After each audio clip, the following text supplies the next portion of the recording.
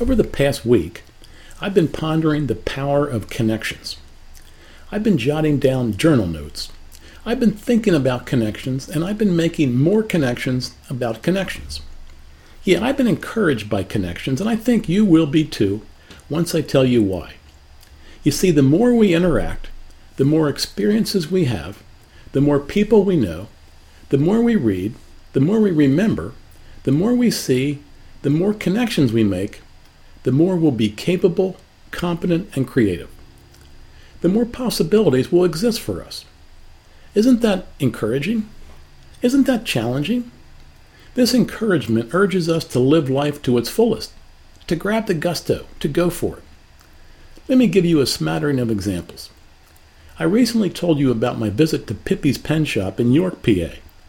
But what I didn't tell you was that Joan told me that when she changes ink in her fountain pens, she doesn't clean them out. She just puts different ink in them. The resulting color is a unique mixture. She can't tell you a name for that color, but it is quite unique. I would never have thought of that without that chat. So now I have a new connection in my fountain pen hobby. I've tried it already and it's dazzling. I mixed Navajo turquoise and organic studio Ralph Waldo Emerson in my classic cross fountain pen with beautiful results. Years ago, I traveled quite a bit in the Air National Guard. In my travels, I met an Air National Guard base commander who told me that he considered his main job to be chief connector. Because of his rank and position, he had access to loads of information, reports, correspondence, and intelligence, so his job was to connect those resources to those who needed it in their work. During my 24-year military career, we had the privilege of taking our family to Europe a couple of times. These experiences gave my family interesting connections to other cultures, experiences, languages, even bathroom types. These greater connections helped my kids think more globally.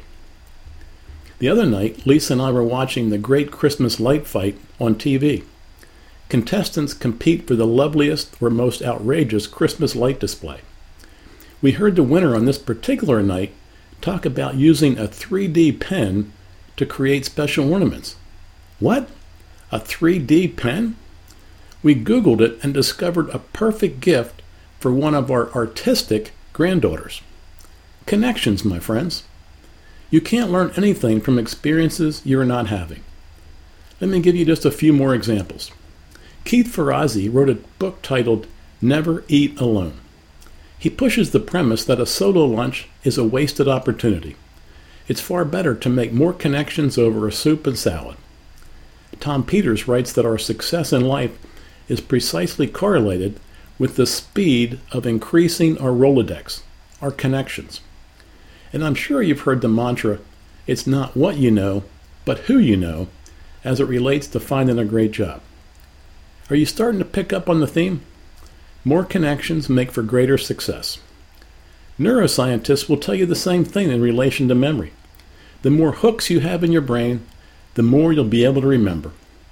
Therefore, the more you read, the more you see, the more you hear, the more podcasts, TED Talks, and history lessons you experience, the more capable you'll be. The more people you know, the more places you go, the more competent you'll be. So, my friends, be encouraged to make more connections. Have a wonderful week.